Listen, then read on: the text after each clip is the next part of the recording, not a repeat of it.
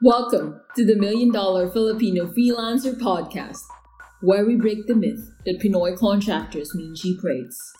Just like how we realized that aswangs, undins, and kinakasanatipalang are all just fiction. There will be a select type of Filipino freelancers who will one day represent world-class results for our clients. Hosted by Neil Reichel, a Pinoy freelancer, agency owner, and entrepreneur who have seen it again and again that charging what you worth is not about race or heritage. It's all about the value you deliver and finding out what our clients really need. This is not for you if pabebe ka, nana feelings mo, and pa-victim ka. If you want to know the working strategies on how not to be a purita and position yourself during conversations where you don't need to explain what you charge, then we invite you to subscribe and watch out for our weekly episodes. Oh, tama ng overthinking. Let's start? Let's go. Proceed with caution.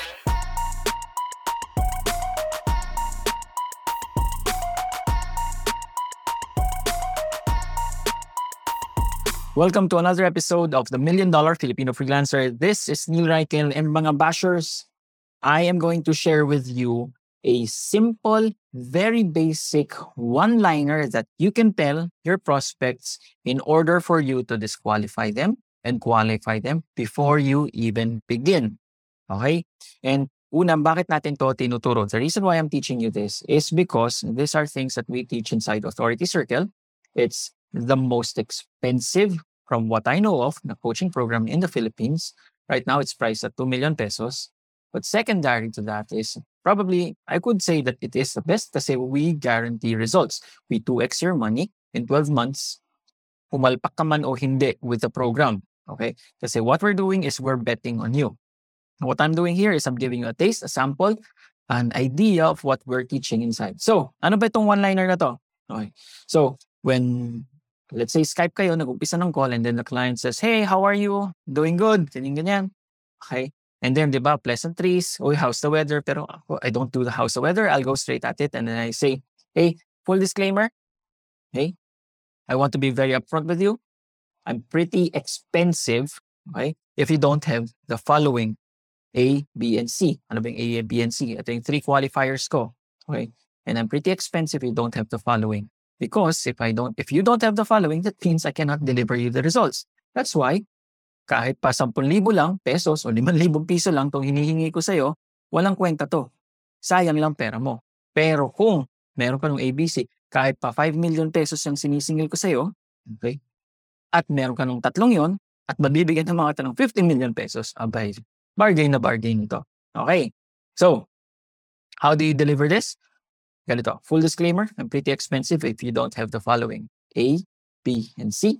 And if you do have them, I can most likely be of help and help you make at least 50,000 USD in 30 days. Are you good with the A, B, and C? Okay, in my case, it could be this. Full disclaimer, I'm pretty expensive if you don't have the following: a Facebook group of at least 5,000 people, an offer that's worth at least $10,000, and C is a customer list of at least 200 people. Okay? If you do have them, I can most likely help you make at least $50,000 in 30 days. Are you good with the following 3? Okay? And then you end it with it. So what happens is it automatically establishes you that you are an authority. It automatically establishes that you only work with qualified clients.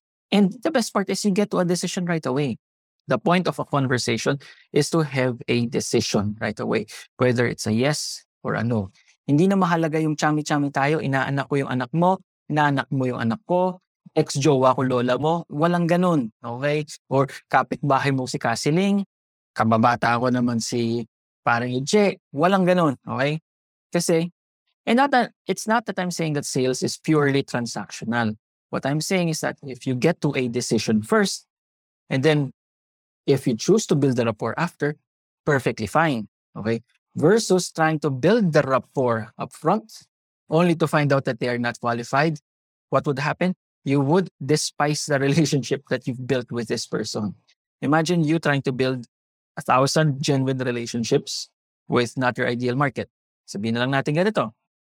1,000 lasenggo naging tropa mo, inaanak mo lahat ng mga anak nila, tapos kumare mo lahat ng mga asawa nila. And kaya mo yun nagawa is ina-expect mo or inaasahan mo na bibili sila sa grocery mo, sa supermarket mo or sa mini grocery mo. Diba? And nalaman mo, una, wala silang pambili. Pangalawa, kung gusto nang bumili, uutang sila sa'yo na wala silang balak. Bayaran ka. Diba? Ang saklap. Diba? Pero what if, ang ginawa mo agad is niretso mo, uy, nagbibigay ako ng libreng jeans sa mga taong bibili ng groceries worth 5,000 pesos. Okay, so, nakuha mo man yung mga lasenggo, nakuha mo mga lasenggo is may mga capacity to buy at least 5,000 pesos. So, that's it. Very simple, very basic, very straightforward.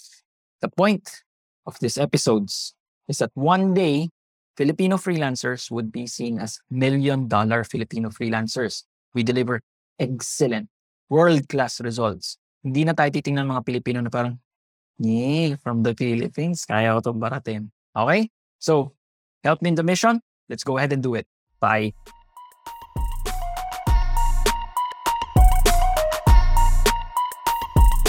Yo! Congratulations! You have survived another episode of the $1 Million Filipino Freelancer Podcast. If you want more Sabi na Tanong Feeling session, go download all the other episodes. If talagang hungry ka for more of our content, go to our Facebook group. It's linked in the description below. You can also tag us on Facebook and Instagram kung meron kang topics that you would like us to discuss. If gusto mo kang i-shoutout, okay din kami. Adios!